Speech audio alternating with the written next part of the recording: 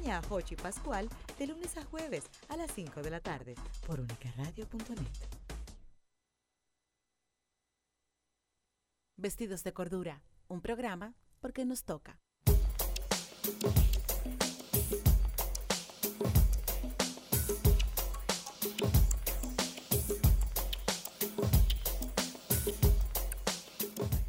Hola, aquí está Claudia, Rita de nuevo con ustedes. Buenas noches y aquí me acompaña mi queridísimo, mi adoración, Orlando, que tanta falta me ha hecho.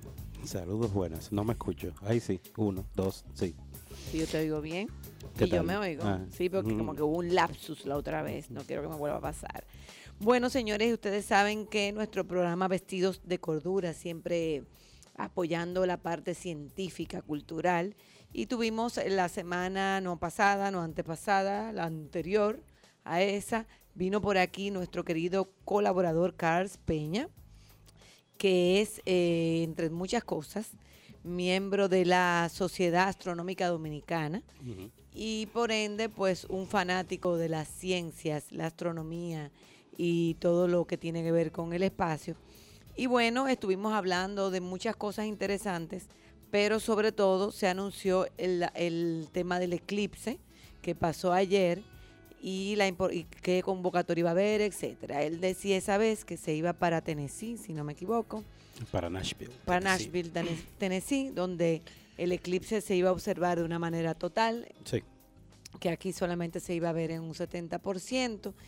Y si mal no recuerdo, pena que no lo recordé ayer, pero haciendo memoria, me di cuenta que él dijo que meteorológicamente había posibilidades de que hubiese estado nublado. ¿Verdad que sí? Él lo dijo. Aquí me están diciendo lo que estaban aquí. Pues yo lamentablemente no me acordé y en vez de buscar un lugar en la República Dominicana que no fuese a estar nublado, yo me quedé aquí. Tuve mis lentes con antelación, me lo dio Carls. También Orlando tuvo los lentes, porque recuerden que se había avisado que todo lo que venimos haciendo durante tantos años, de ver las cosas con radiografías, con los lentes de sol, con negativo de fotografías, exacto, de fotografías análogas, eso ya no se estila, eso hace mucho daño a la retina y a los ojos, y que para eso hay unos lentes especiales que la Sociedad Astronómica Dominicana consigue porque muchas asociaciones le van donando y regalando. Y cada vez que ha habido que hacer observaciones solares, cosas así, ellos regalan esos lentes. Pues yo conseguí mis lentes y todo, y bueno, y nos apersonamos ahí a la Plaza de la Cultura, donde siempre la Sociedad Astronómica Dominicana tiene un acuerdo y de colaboración con el Museo de Historia Natural, que está ahí en la César Nicolás Penson. Y bueno, ahí es que se hacen los avistamientos, por ejemplo, cuando hay noche de estrellas, que se hacen los avistamientos, ellos ponen los telescopios para la gente suba al techo de allá a ver la luna, a ver los astros, etcétera. Pero esta vez, además de que tuvimos el problema de que en la capital estaba sumamente nublado y lluvioso, o sea que fue totalmente un fracaso poder ver el eclipse. Cuando nos acercamos allá vimos que había tenido una convocatoria extraordinaria, pero extraordinaria. Yo voy a subir la foto, la voy a mandar aquí, nos colabora con el Twitter para que la coloque, para que el que nos esté escuchando nos vea la magnífica convocatoria que tuvo este evento. O sea que si bien es cierto lo que hemos dicho aquí en anteriores ocasiones, hay una atracción por la ciencia, hay un despertar del interés por la ciencia. Y gran fracaso, no solamente que haya llovido, no, sino que el museo acostumbra a cerrar todos los lunes, porque ustedes saben que los fines de semana los museos se mantienen abiertos porque es el día que tiene la gente de descanso, de ocio, para poder sacar a los hijos a los museos. Pero para mí fue un error que el museo precisamente de Historia Natural, el único sitio que tenemos aquí, que más que bien tiene un planetario como lo pueden tener, porque no es un planetario bastante antiguo y deficiente en el sentido de que es pequeño, y bueno, quizás no podamos exigir mucho ahí.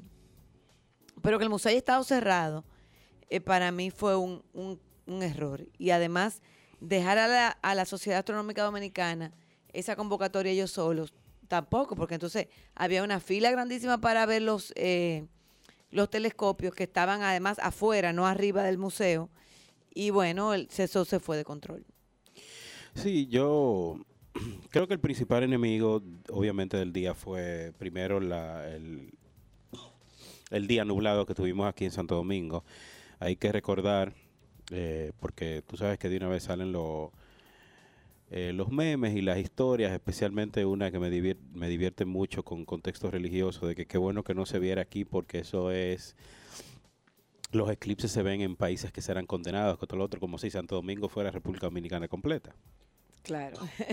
Hay que recordar que incluso en ciertos lugares de Santo Domingo, porque me consta de amigos fotógrafos y de otras personas que sí lo pudieron ver estando aquí en Santo Domingo y tomaron muy buenas fotos, así que fuera de, por ejemplo, el área de la Plaza de la Cultura donde estábamos nosotros y por ahí Gascue y zona universitaria, sí era imposible verlo por la cantidad de nubes, pero sí existieron lugares en Santo Domingo y obviamente en toda República Dominicana y obviamente en toda la isla, esta isla del Caribe, en donde sí se pudo ver el eclipse. Pero yo creo que la demanda que hubo precisamente en el Museo de Historia Natural con los lentes y con las personas que se dieron cita allí, es una muestra de que sí hay un interés por la ciencia del dominicano. Sí que esto es un evento muy particular porque hacer algo que ocurre apenas un eclipse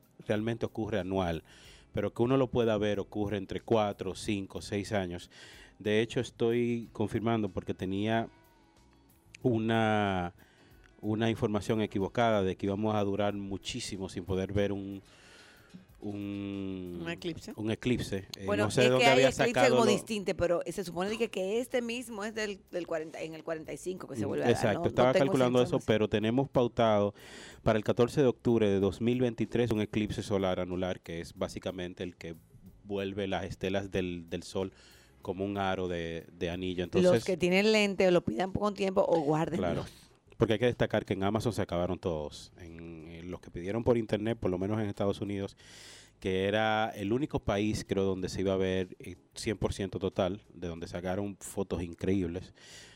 También ahí se acabaron todos los lentes solares, así que pídanlo con tiempo, apenas son 6 años que faltan. Y lo que digo es que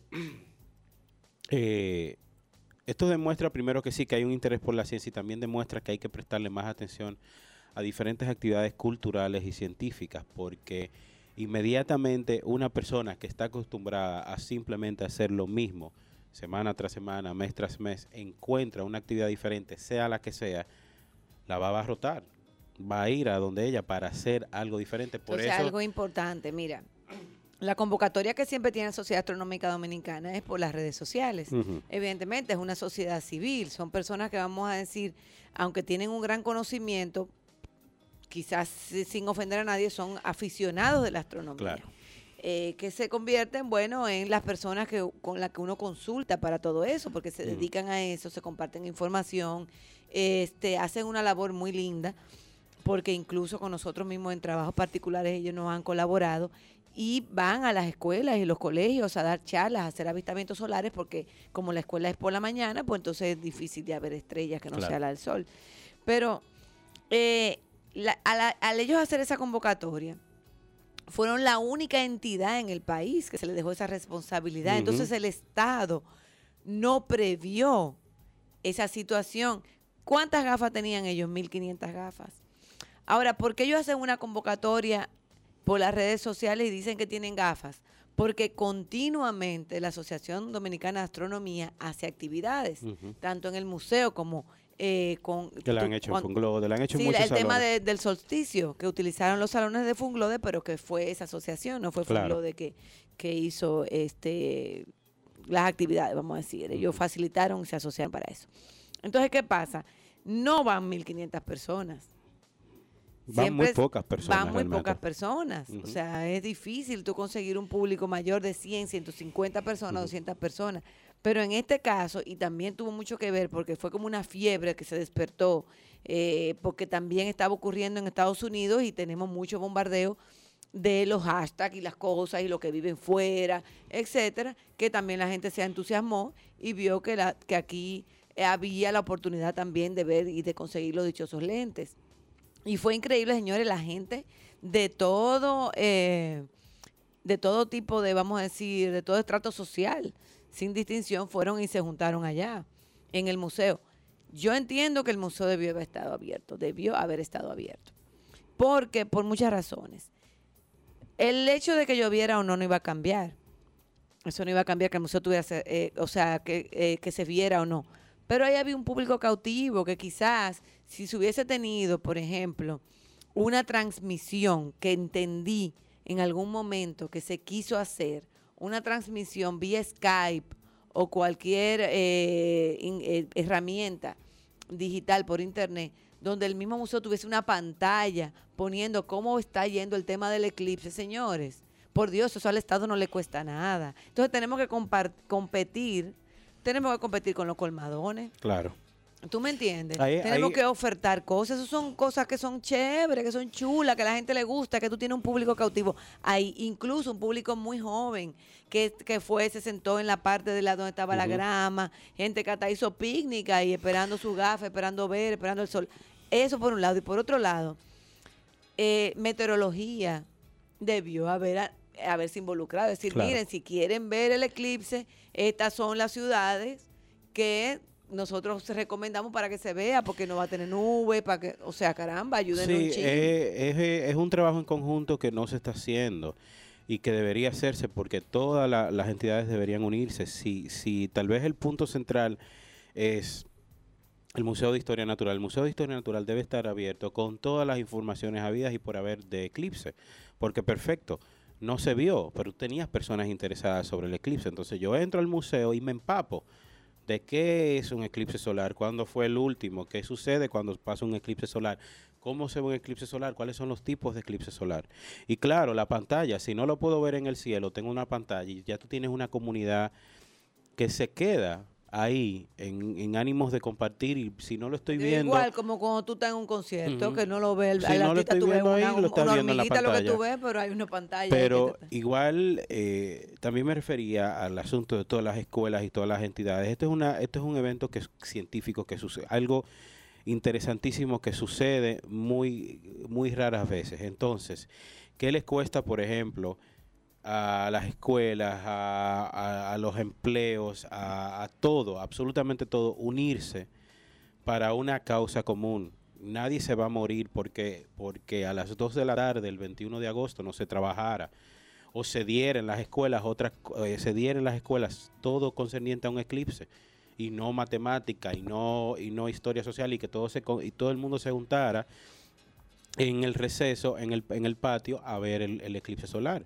en todas las escuelas. Entonces esto es algo que tiene que mostrar interés todo el mundo. Y sí, tú hablabas, yo no digo del bombardeo anglosajón, yo hablo de que el último no había la potestad de las redes sociales, la última vez que hubo un eclipse.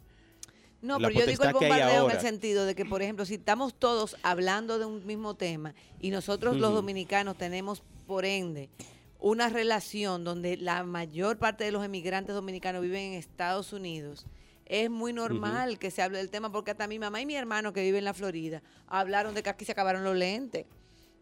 ¿Y tú crees que fue que ellos se llamaron para hablar del eclipse? Ellos se llamaron para hablar de otra cosa. Pero esto tiene que servirle de ejemplo al Estado y a todas las organizaciones privadas o públicas que trabajan en este país, que aquí hay necesidad de más actividades, y cuando aparecen actividades interesantes son abarrotadas por las masas, son abarrotadas por todo el mundo. O sea, y que son cosas que no cuesta nada. Eso es como hubiese dicho Daniel en el programa pasado, eso es un bien que es gratuito, es de la naturaleza. Hablábamos hace un rato con Rafa del boom de los food truck. Eso existe porque es un modo diferente de tú sentarte a cenar con tu gente. Entonces, hay un boom porque es una forma diferente de tú socializar.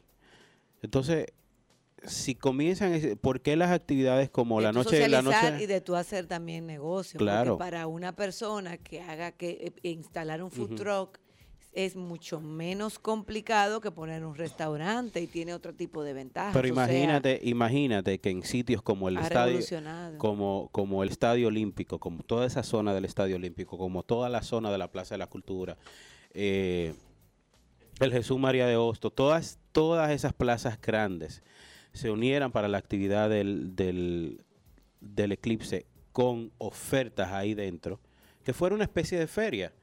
Claro, como se celebra, por ejemplo, dinero, la Noche de los Museos. Con lo que sea que tú hagas. La Noche de los Museos no es el Estado que la apoya. La Noche de los Museos. Entonces, si se celebra eso, nosotros podemos hacerlo. Es que no se tomó en cuenta, no se le dio importancia a un tema científico. Y yo creo que sí, como tú dices, deberíamos de tomarlo de ejemplo. ¿Tú sabes una cosa con los food truck? De hecho, el inicio del año escolar fue el lunes, debió haber sido el martes. El food truck, ya que tú mencionaste eso, yo tengo mis ilusiones de que los food truck, por lo menos en horarios diurnos, salgan de las plazas. O sea, a mí me gustaría que frente a donde yo trabajo, por ejemplo, los martes, hubiese un food truck que se pusiera ahí cerca a vender algo específico. Y los miércoles, quizá otro. Y así como que traerlo a la ciudad. Ay, aquí está Rafa dando brinco que van a abrir uno. ¿Qué es lo que van a abrir? Que abrirán uno cerca de la máxima, pero seguimos... ¿Pero hamburguesa? No, de todo. En los food truck, en las comunidades de food truck. Pero es una comunidad de opciones. food truck. Pero yo no hablo de comunidad, yo hablo del food truck como tal, ahí parado en la Gómez. ¿Sabes? Que tú vayas en la acera y tú te compres tu cosita y te la lleves para tu trabajo. Hay que pagar al ayuntamiento. No, y tú sabes que de una vez hay una persona que te dice, no te puedes parar ahí. ¿Quién eres tú? No, que tú no te puedes parar ahí. No, porque eso se hace con permisos. Claro. Pero sería algo interesante.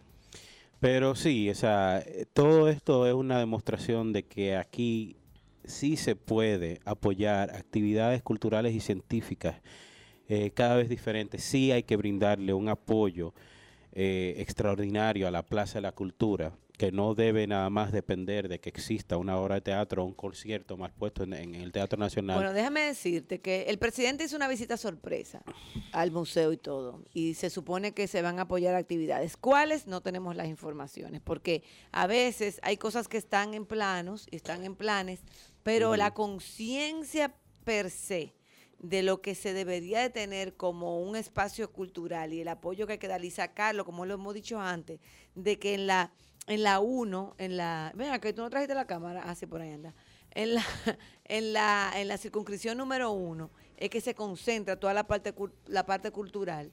Eso no lo he leído, no lo he visto en planes. Y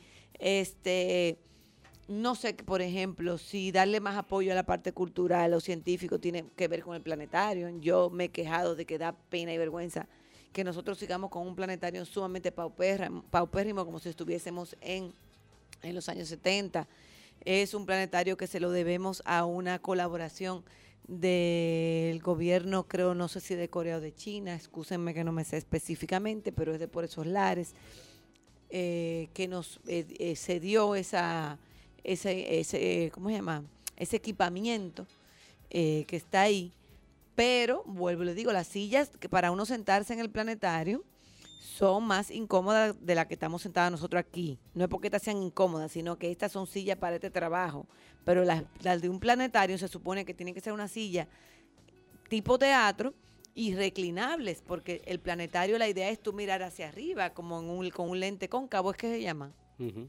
Bueno, entonces es un cuartito pequeñito, sumamente precario, que yo entiendo que un país que tiene el crecimiento económico que nosotros hemos demostrado tener, no tiene por qué tener un planetario que con una inversión de 3 millones de pesos se puede mejorar. No, y estamos hablando que CARS incluso nos lo has dicho a nosotros y siempre lo ha mencionado, que este es un país rico para visionados astronómicos, para hablar de astronomía, que este país pudiera ser... más que rico, guardando es las que distancias, está en un lugar privilegiado. Guardando las distancias en cuanto a tamaño, que pudiéramos ser igual de relevantes en términos astronómicos que Chile, porque estamos en una posición envidiable. Entonces eso no se está aprovechando. Entonces es bueno que tú mencionaras al inicio del programa la comparación con los colmadones. Porque fíjate que incluso nosotros bromeamos eso ese día, que por eso es que dicen que el dominicano nada más bebe. Nos juntamos a ver el eclipse con interés de saber todo lo concerniente al eclipse, pero se nubla, no podemos ver el eclipse, pero no tenemos otra opción científica. No está el museo abierto, no hay actividades creadas alrededor de este evento gratuito, como dicen. Entonces, ¿qué a uno le queda? Se perdió un público cautivo interesantísimo, con tantos problemas que tenemos de juventud, con tantos problemas que tenemos. Irse a comprar romo o sentarse en un colmado, porque no están dándonos otras opciones. No nos están dando otras opciones en mi cruzada en términos de cine, que es lo que más domino. Tengo que, si ya existe el apogeo de los centros comerciales, los centros comerciales abren a las 10 de la mañana y viven llenos de personas. ¿Por qué las salas de cine no están abiertas desde las 10 de la mañana? Que son necesarias en esos términos. Entonces, pero, por ejemplo, también, quizá haya un estudio mercadológico que diga el motivo por el cual lo que pasa es que aquí también, que sí entiendo que es muy una cultura de nosotros, porque no se le he visto en muy pocas comunidades que he visitado fuera del país, y es que todos los queremos de manera inmediata. O sea, yo te abro una sala a las 10 de la mañana y si yo no tengo audiencia, mañana yo la cierro pasado mañana. Okay. Porque yo necesito tener audiencia, yo necesito que se me justifique a mí una inversión de manera inmediata. Y no, tú tienes que crear una audiencia. Pero, fácilmente ejemplo, tú creas un evento cultural. ¿Cuándo tú has visto la necesidad de ir al cine a las 10 de la mañana? Además de cuando estás de vacaciones. Hay personas, aquí lo que pasa es que se toma en cuenta que absolutamente todo el mundo trabaja de 8 a 5 de la tarde, y eso no es verdad. Aquí hay gente que trabaja en graveyard, que eso es el horario de la noche. Aquí hay gente que son freelancers. Y aquí hay gente, que hay una cultura que existe en Estados Unidos. Menciono Estados Unidos porque he ido allá y he trabajado allá. Bar, por ejemplo. No, hay gente que ha salido a almorzar, ve una película y regresa a su trabajo. Cuando Fine Arts inició el cine de artes finas, entre comillas, de Caribbean Cinemas, valga la cuña, tenía una tanda a las 2 de la tarde. Y yo trabajaba súper cerca de donde está Fine Arts actualmente, y yo me aguantaba a veces hasta las 2 de la tarde. Y iba a mi cine a las 2 de la tarde, aprovechaba mi hora de almuerzo, claro, me robaba unos 30, 40 minutos de más, esperando que nadie se diera cuenta. Pero las cosas que Orlando confiesa aquí. Pero lo que pasa es que tú tienes que crear esa cultura. La gente, cuando cruce por uno de los centros comerciales a las 10, a las 11 de la mañana y vea que el cine está abierto, va a decir, mira, qué bueno, está abierto. Otro día que venga, no, pero voy además, a entrar. Por ejemplo, hay gente que sale y se junta en un café en la mañana, estilo brunch, porque no tiene otra opción, otra cosa que hacer. Entonces, esas son actividades que tú tienes que crearle a las personas. Estamos hablando de que aquí existe nada más lo mismo. Tú no has dicho que la Cinemateca se abrió otra vez, porque acuérdate que no habíamos quedado. La Cinemateca está abierta, pero la sala de la Cinemateca no está abierta. La Cinemateca no ha cerrado. Así? La sala principal todavía está en construcción desde hace 1 año y medio. Entonces, espérate. Entonces, ¿qué se hace en la Cinemateca? La Cinemateca tiene un saloncito de conferencias, en donde ellos están haciendo todas sus actividades y sus proyecciones de películas. O sea, se hacen proyecciones, pero vamos a decir de manera rústica. Exacto. En un proyector y una pantalla, no en una sala de cine, que es la que ellos tienen ahí, que hace rato debió haberse remodelado. No se ha hecho. Son edificios compartidos del Estado. O sea, el edificio, está Cinemateca, está el edificio otra que comparte cosa. Cinemateca Dominicana con Cinema Café del Estado. Entonces, esos son problemas que hay. Precisamente que hay que me arreglar. di yo cuenta con el tema del de que no pude entrar, no pude ver el eclipse, y que estábamos ahí, empezó a llover y nos fuimos corriendo para el paraboloide. Y ustedes saben, quienes conocen el paraboloide, que es una estructura que está ahí frente al Museo de Historia Natural y detrás del Teatro Nacional y por ahí. Esa estructura antes era como una plaza vacía. Luego ahí se cortó por mitad y se instaló el restaurante Maniquí en los años 89, por ahí, 87. Y luego ya ese restaurante se relanzó hace algunos 8 años y se puso como más modernito, etcétera. Pero yo entiendo que ese lugar es del Estado, entonces yo no entiendo bien cómo es el asunto del restaurante ahí. De igual manera el tema de del cinema De café. Cinema Café. Yo lo quería comparar era porque contamos ahí, digo yo, pero ven acá, ¿y por qué tanto escándalo cuando alguien dijo de poner un restaurante en el monumento de Santiago? Que se lo encontraron como una cosa escandalosa, cuando arriba de la Torre Eiffel hay un restaurante. Y así en muchísimos sitios que son icónicos de muchos países. Entonces, no le veo cuál es el problema y por qué si se pudo hacer en un sitio, en otro sitio, como que no. ¿Tú tienes algún conocimiento de cómo se hace eso? O sea, ¿eso se adjudicó el dueño que hizo, alquiló el lugar? Yo sinceramente, tú sabes que aquí, y menciono aquí, no porque es el país que conozco, no sé si en otro país suceden cosas surreales. Estoy seguro que sí, que suceden cosas surreales, pero tú sabes que aquí hay gente que quién sabe las negociaciones que hace, porque igual me choca que, aunque entiendo que Cinema Café están alquilando el local, que no es de él, porque obviamente es una propiedad del Estado, ¿por qué no es full del Estado el hecho de que exista un lugar como Cinema Café, que sea completo del Estado? ¿Por qué tiene que haber un propietario privado pagándole alquiler, que es lo que entiendo que tal vez está pasando con Maniquí? Eso no es un problema tan grande, o sea, eso yo no le veo. No, pero que porque cuando se trata de negocio de comida, es un tema, entonces tú quieres que el director de Maniquí lo nombren por decreto. No que lo nombren, o sea, no es nada en contra de eso, sino diciendo que estas son ideas y son espacios que el Estado debería aprovechar. Cuando pasó, por ejemplo, que empezó el bloqueo cubano, una de las maneras que tenían los cubanos para llevar dinero, divisas a su país, era abrir restaurantes en Europa, y eran restaurantes del Estado, restaurantes cubanos, pero realmente la logística de un restaurante, yo te lo voy a decir la verdad, si tú la vas a someter a la ley de compra y contrataciones, para tú entonces hacer una licitación para el salmón o para la carne, mejor déjalo así, que está funcionando bien. Yo lo que quería era saber por qué en algunos funciona y en otros no. O sea, que se escandalizan por cosas que al fin y al cabo lo que hace es que mucha gente, quizás por ir al restaurante del monumento, conozca la historia del monumento, entre al monumento, lo conozca y punto. O sea, yo entiendo que a veces le tenemos una especie de como de rechazo como al ocio. Igual no entiendo también cuál es el amor al monumento, que es un monumento a Trujillo, realmente. Entonces, bueno, que le cambiaron el nombre tal vez, que le cambiaron el nombre tal vez para no derrumbarlo.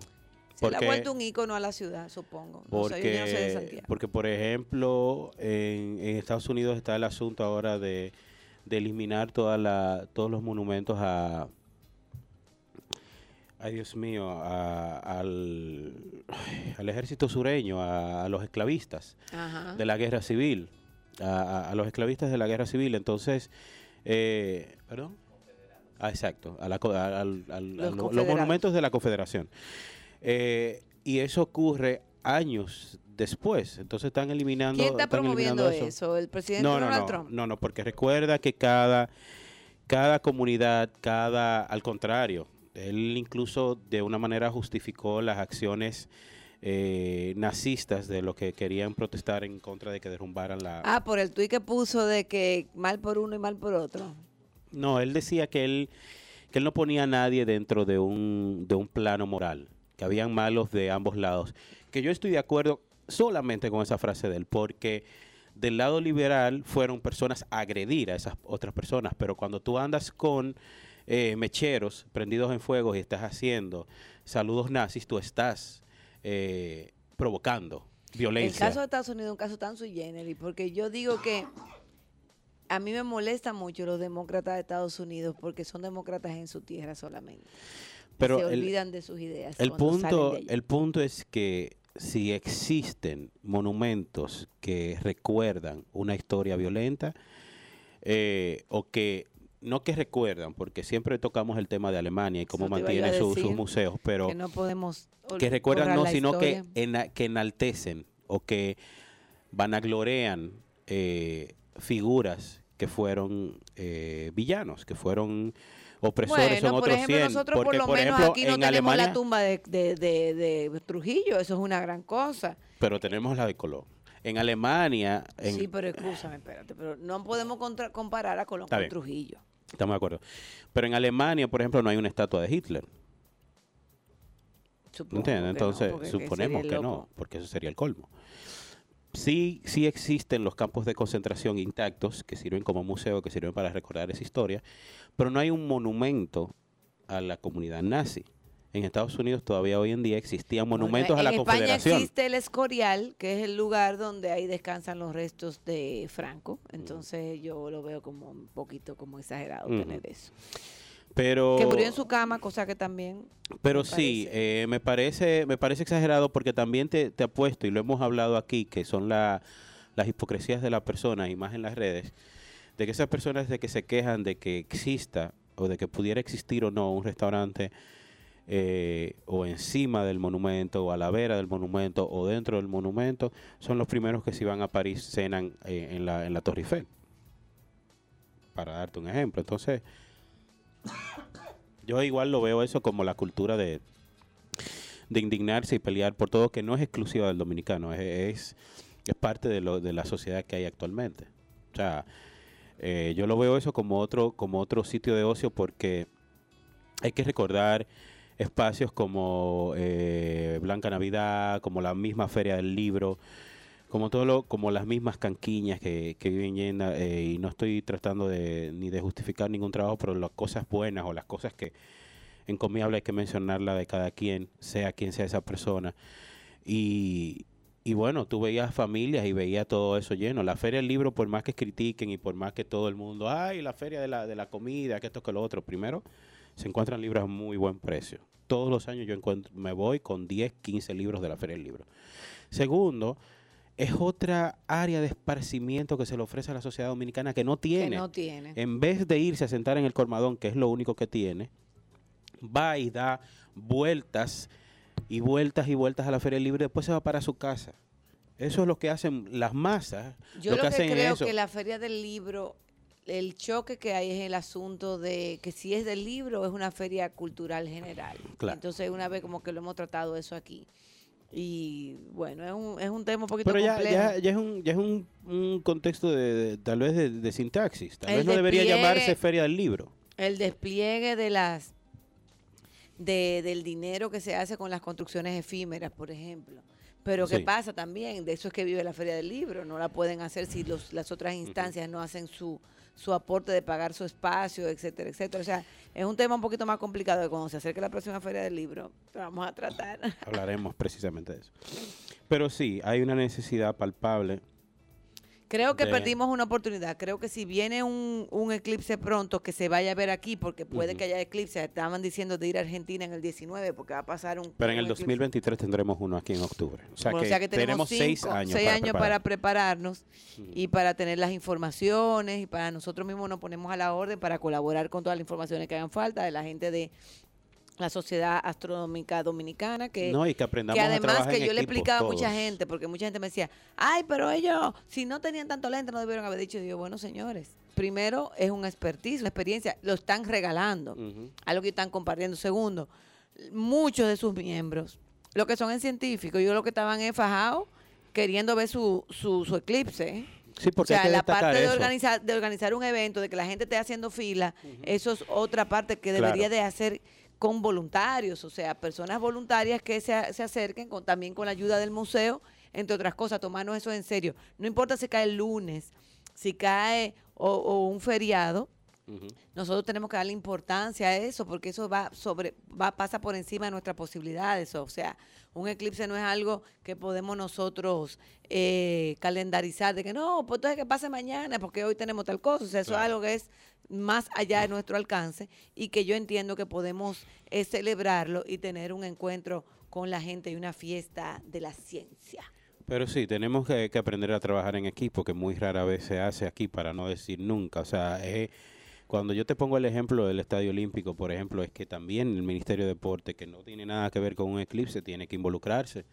Es que también el Ministerio del Trabajo, el Ministerio de la Juventud, el Ministerio de la Mujer, quien sea, tiene porque es un evento es un evento especial y ocurre muy pocas veces al año. Y es un evento que, como vimos... Y que se ha logrado que se ha podido hacer, porque mira, con el tema del autismo ya todo el mundo prende su luz azul. Pero que igual que como vimos ayer en la Plaza de la Cultura, une a las personas. Estábamos un grupo inmenso de personas, sí, había muchos conocidos, pero había muchísimos desconocidos. Y estábamos allí esperando ver... me encontré con gente que hace mucho no veíamos. Poder ver el eclipse. Entonces sí, es una actividad que está clarísimo que une a las personas. Me gustó a propósito de una frase de Neil deGrasse Tyson, que dijo que a las 2 de la tarde un Estados Unidos dividido se unía por el bien de la ciencia, o por el bien de la ciencia no, por algo científico. Tú sabes que las cosas científicas son muy interesantes. Los otros días teníamos una discusión sobre el tema. Entonces, siempre que hay una discusión con el relevo político y siempre que hay una discusión sobre la inclusión de la juventud, alguien saca a colación de que la edad que tenía Duarte cuando les hizo la liberación, la edad de que tenía Máximo Gómez cuando empezó a no sé qué, la edad de Luperón, etcétera, etcétera. Entonces yo decía, señores, pero es que todo eso es verdad, pero nosotros tenemos que hacer como una especie de estudio antropológico de eso.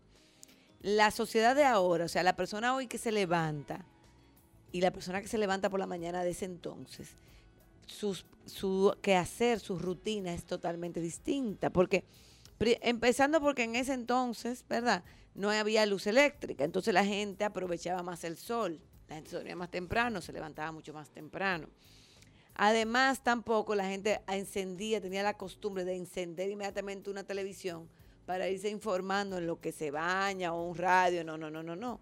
La gente tenía otro modo de vida, por lo cual tus prioridades en la vida eran otras. No, con esto no quiero decir que trabajar por un mejor país no sea una prioridad de todos, no, sino que el ciclo de infancia, primera infancia, segunda infancia, adolescencia, pubertad, todo ese tipo de cosas, cada día que ha evolucionado el ser humano, son más las cosas que se van descubriendo y se le van agregando a esa formación. Ahora la escuela te secuestra durante 18 años a decirte y a encajonarte de cómo que tú tienes que ser. Y todavía que se han descubierto que eso hace daño a la creatividad, que eso es realmente una idea de la escuela como se pensaba cuando en la sociedad industrial, que lo prusiano, que etcétera. Hace siglos de eso y no se ha podido romper del todo. Entonces, es difícil. Y lo que te quería decir con eso es que cuando uno le pone a todo lo que uno piensa o lo que uno hace, el pensamiento científico del porqué de las cosas, de una manera que no tiene que ver con ideología, sino con un asunto de ciencia, como con hechos, con facts, como dicen los gringos. Entonces, como que es más fácil de tú entender el porqué de las cosas, porque realmente... incluso en la ciencia, déjame decirte, se empiezan a hacer investigaciones y a decir cosas que eso también va calando en la forma del comportamiento humano. Porque una de las cosas, cuando salió el tema del plomo, por ejemplo, era que muchas personas hacían investigaciones diciendo que el plomo no era dañino. Sin embargo, había un científico famoso, y señores, y se me olvida el nombre porque... he visto la biografía como 500,000 veces con mi hijo, que quería demostrar todo lo contrario. O sea, que hay gente que pone intelectuales y científicos a trabajar en favor de querer buscar la forma de demostrar que algo que defienda mis propios intereses, o sea, mi interés como industria, como nación, como grupo político, etcétera. Pero es bueno uno tener ese conocimiento y sobre todo como población, hacia dónde va, por dónde vamos. Yo me he estado quejando mucho últimamente porque he tenido que involucrarme mucho, hacer trabajo de redes sociales y la verdad es que me estoy sintiendo como encajonada, ¿tú me entiendes? Ya las redes sociales que eran la libertad, donde tú oías cosas que tú quizás o aprendías en lo que estaba fulano porque te tocó ver un timeline en la hora o el momento en que tú entraste, o sea, como de una manera random. Ahora resulta que tú, atento a la web semántica, que ha sido, que cuando que hablábamos de eso hace años, no aquí en el programa porque el programa no estaba, pero sí en los grupos que hablamos de tecnología, hablamos de la web semántica como que, la solución porque se está haciendo tanta información, que por lo menos ya en una Internet de las cosas, en un asunto inteligente, ya las cosas van a llegar a mí según mi perfil. Pero eso es lo que también por otro lado te está haciendo daño, porque nos estamos metiendo en una burbuja. Tú te entras a Twitter, que era la herramienta en ese entonces más libre, y te salen cosas de que de hace un día, adelante, de primero, de que si te perdiste esto en lo que tú notabas. Y tú, cuando tú haces una reflexión, hay gente que tú sigues como 800 gente, y tú te la pasas viendo lo que publican 15 personas. O sea que es una cosa increíble, esta burbuja en la que estamos metiéndonos. Yo por eso, ya en términos de las redes sociales, por eso mismo sé que en las redes sociales yo voy a buscar un espacio seguro para mí. O sea, sé que todo lo que me va a llegar son el 95% de personas que están de acuerdo con mi pensamiento, que son cosas que ya he consumido, que ya me gustan. Entonces, yo sé a lo que voy a las redes sociales.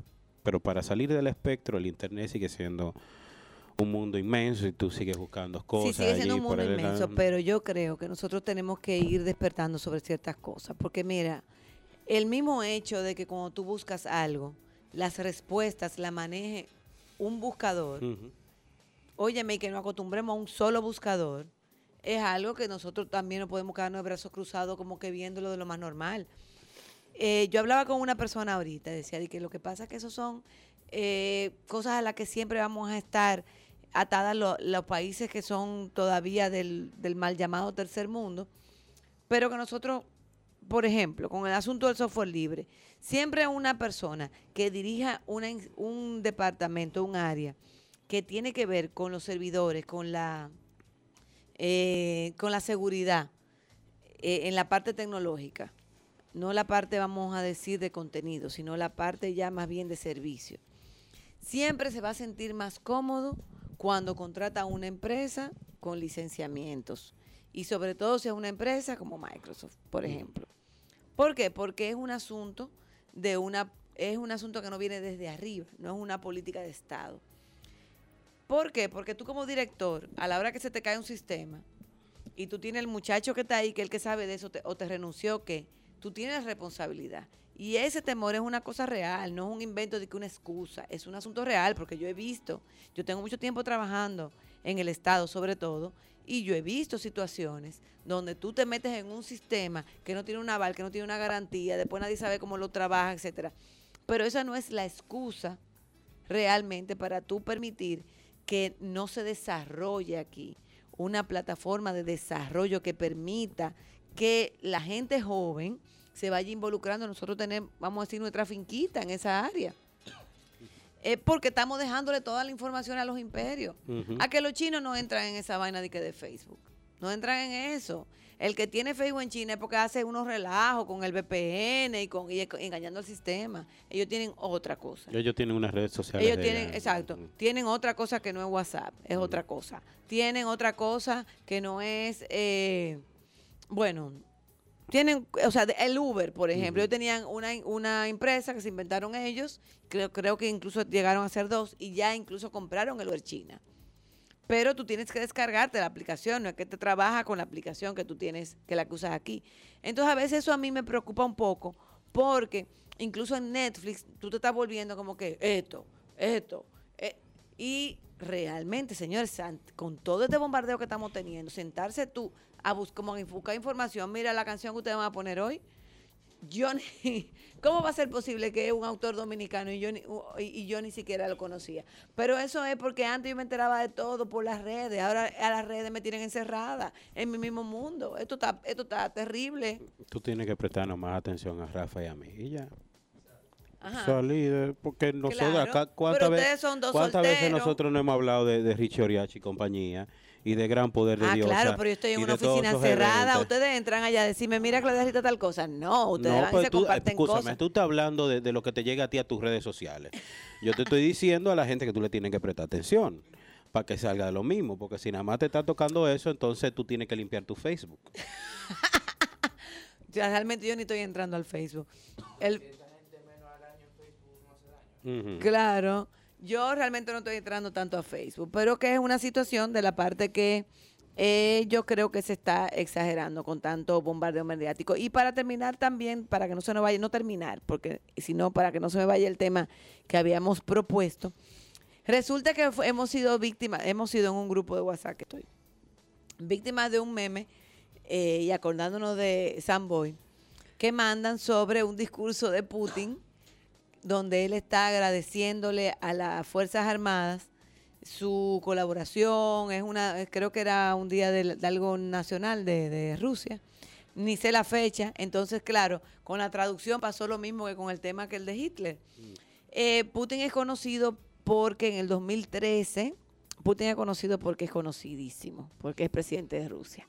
Pero según lo que voy a decir ahora, con el asunto de la homosexualidad, es conocido porque en el 2013, si no me equivoco, 2012, creo que hubo una ley, no sé si se promulgó o terminó siendo efectiva o no, pero sí había un asunto con el tema de la homosexualidad frente a exhibición pública de la homosexualidad.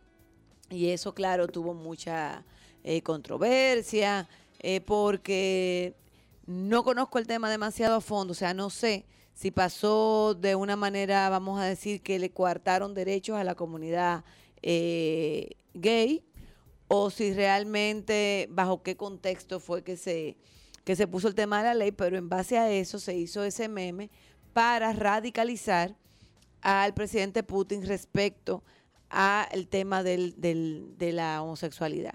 Como ustedes saben, aquí incluso hablamos la vez de que vino que estamos hablando de la Bella y la Bestia, que tenía algunos personajes que eran homosexuales de Disney, de la película. Son personajes que tú lo vas y lo ves natural, porque en realidad no es que tú dices, son personajes que si tú lo estudias, tú dices, diga, sí, mira, homosexual, pero si tú lo ves con naturalidad, como que no pasa nada realmente, punto. Pero había por parte de la iglesia mucha indignación. Incluso a mí me llegó a llegar un video diciendo no lleven a sus hijos, no los dejen ver Disney, porque Disney apoya la homosexualidad, en esto y aquello y lo otro, etcétera, etcétera. Yo creo que evidentemente a muchos padres no puede dar miedo tanto bombardeo con ese asunto. ¿Por qué? Bueno,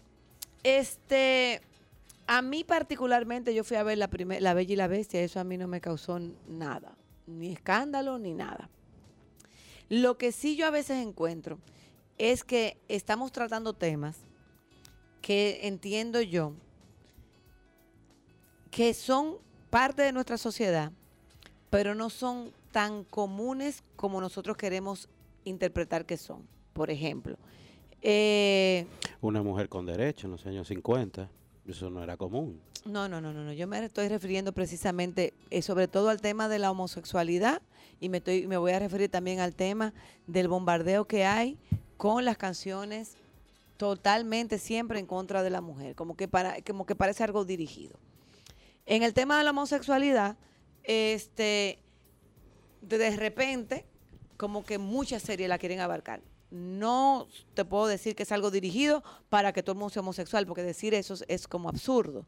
Yo entiendo que tiene mucho que ver que cuando un tema quizás se pone de moda en el tapete, pues se le saca provecho artístico, vamos a decirlo así. Yo me he quejado mucho con el tema de, por ejemplo, las drogas. Yo quisiera que las drogas fueran legales. Entonces, en vez de tener totalmente un bombardeo de, por ejemplo, tú ves como Two and a Half Men va cambiando de historia, donde el muchachito, que era el muchachito sano, pero quizá un poquito tonto, pero lo convierten al final en un tipo totalmente estúpido, solamente que se la pasa marihuano el día entero. Pero no es la única serie, porque tú me dices, bueno, eso es una serie. Pasa constantemente, como que ya aceptar el uso de droga común, me parece muy bien. Pero mientras tanto, en Latinoamérica pasa que se sufre un tema de narcotráfico terrible. Hay muertes por narcotráfico. O sea, todavía eso lleva sangre por dentro, porque entonces vamos a regularizar eso y todo el mundo vive su fiesta en paz. Pero es que tú estás exigiéndole a Estados Unidos, la comunidad que crea estas series, que haga un reflejo de algo que desconoce. Porque yo he visto series y he visto películas. De hecho, México yo cuando... No, yo no creo que aquí Estados Unidos pero desconoce, espérate. Orlando. No es que es que no puede hablar de algo que no tiene cerca. Claro que la conoce, pero no la siente igual que el mexicano. Cuando Gerardo Naranjo hizo Miss Bala, que es una película extraordinaria, él había hecho 2 comedias. No muy buenas, 2 comedias muy buenas, películas pequeñas. Pero Gerardo Naranjo hace Miss Bala porque un día manejando por 4 cuadras lo siguió una camioneta negra. El famoso cuco de la camioneta negra, que yo digo que aquí son los motores. Espérate. Entonces él hace Miss Bala y habla del narcotráfico. Las películas Está bien, latinoamericanas. pero eso no es justificado, no. Yo no estoy Orlando. justificándote. Yo no justifico eso. Óyeme, el arte, y más desde el punto de vista de televisión y de cine, primero es irreverente y después retrata a la sociedad que ve. Cuando yo te digo a ti que en los años 50, en los años 40 y en los años 60 las mujeres no tenían potestad a nada, es porque una de las series más famosas de Honeymooners de Estados Unidos hablaba de cuando la mujer no le tenía la cena o hacía pasar mala sangre al esposo, le decía, tú demúnales. Está bien, ahora. Pero ahora eso no se habla porque la sociedad ha cambiado. Tú no me puedes decir que en Estados Unidos no se utiliza los medios para tener temas que son dirigidos. A mí no hay quien me diga lo contrario. Porque Estados Unidos es un país que todo lo va adelantando y lo va creando. Y es parte, incluso es parte protagonista de lo que se ha identificado como la sociedad del espectáculo. Si no, no tuviesen un presidente como Donald Trump, porque eso en otra sociedad es inconcebible totalmente. Entonces, yo a lo que voy es, no es ahora que a uno sentirse como perseguido, sino que a veces uno tiene que reflexionar. Uno abandona algunas cosas. Mira, por ejemplo, a veces yo veo conversaciones de mi hijo y digo, yo no, pero espérate, ¿qué es lo que tú estás viendo? Sí, ¿por qué? Porque uno está abandonando algunas cosas por confiar, vamos a poner en la televisión, etcétera. Y no es que yo soy de la gente que entiendo que hay que vedar, que hay que sé yo cuánto, pero a veces también uno tiene que hacer un equilibrio porque uno mismo se pone a consumir vainas constantemente y uno se va adaptando, porque es que eso es parte del ser humano. Como, óyeme, ayer vimos el video de Putin y ahí salió, como que nadie le hizo caso, pero alguien que es muy de derecha se puso a hablar, ustedes ven que sé yo qué, y por ahí empezamos. Incluso yo le decía, pero que ese video, lo que él dice, no es un asunto mediático, no es un asunto homofóbico, aunque sí tenía parte, pero más que todo mediático. Digo yo, bueno, yo lo que sí creo es que en este bombardeo con el consumo de drogas, a mí particularmente no me gusta. A mí no me gusta, porque yo a veces entiendo que aquí le quieren meter a uno, claro, culpa de uno, porque uno no crea sus propios contenidos interesantes también, le quiere meter a uno conductas que nosotros las hemos tenido que absorber de otras culturas necesariamente. Y lo hablamos en un programa anterior, es dejando que una cosa que no está para educarte te eduque. Es que ellos no pueden, Estados Unidos no tiene forma de hablarme, de reflejarme en la República Dominicana. Perfecto. Pero yo no estoy pidiendo eso, Orlando, que tú lo estás poniendo por otro lado.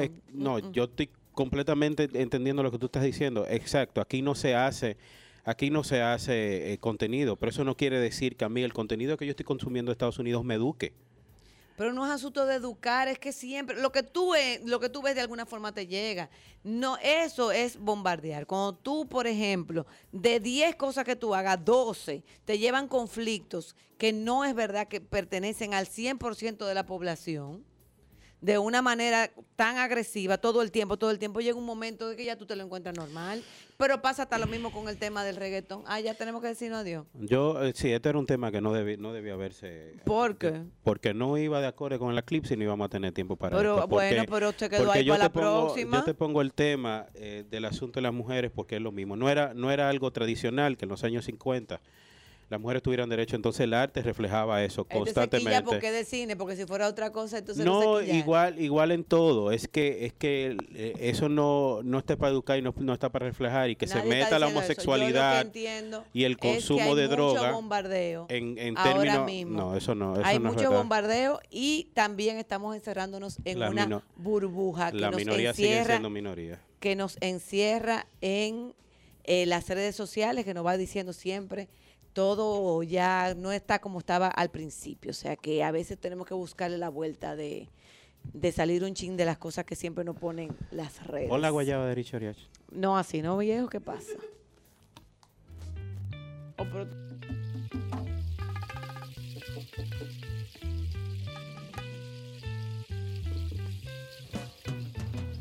Salimos de bomba, vamos pa' la fiesta, allá me la encuentro, la veo culeca, yo ya no soy su gallo, tú tranquilo suya caballo, pero si se me traya, como el suelo voy que la guayo, la guayaba, y aún la guayo, la guayaba, y aún la guayo.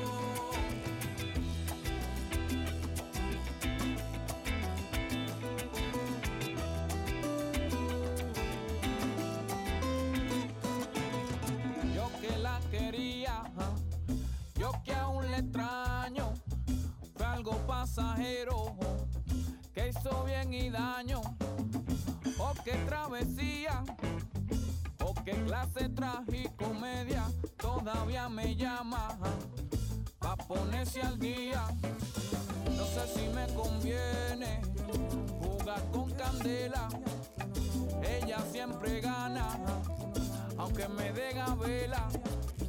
Y es que tiene un swing, ay, esa morena, y yo que no me niego a jugar con fuego, mamá.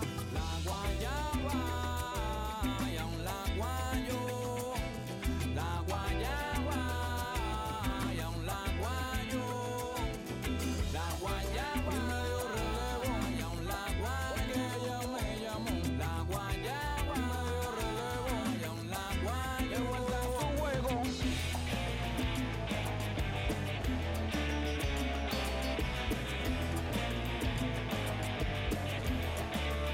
Esto se va a descontrolar. Confía.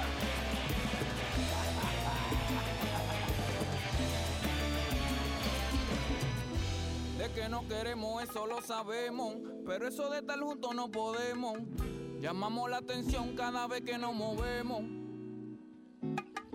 Desde pequeño me enseñan a no coger lo ajeno, pero también me enseñan que nadie tiene dueño. Después de cierta edad, la única forma de conservar es crecer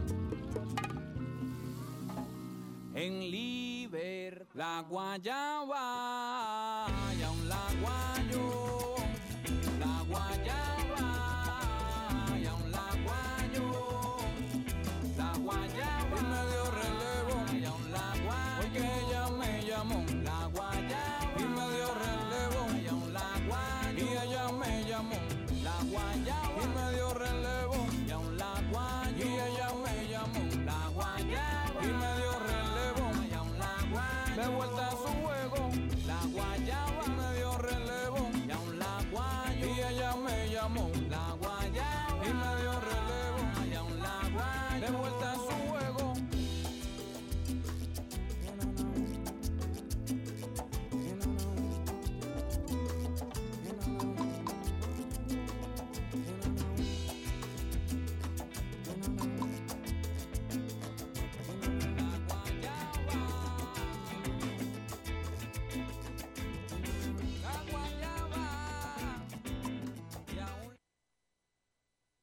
El análisis político. De decisiones difíciles que tienen que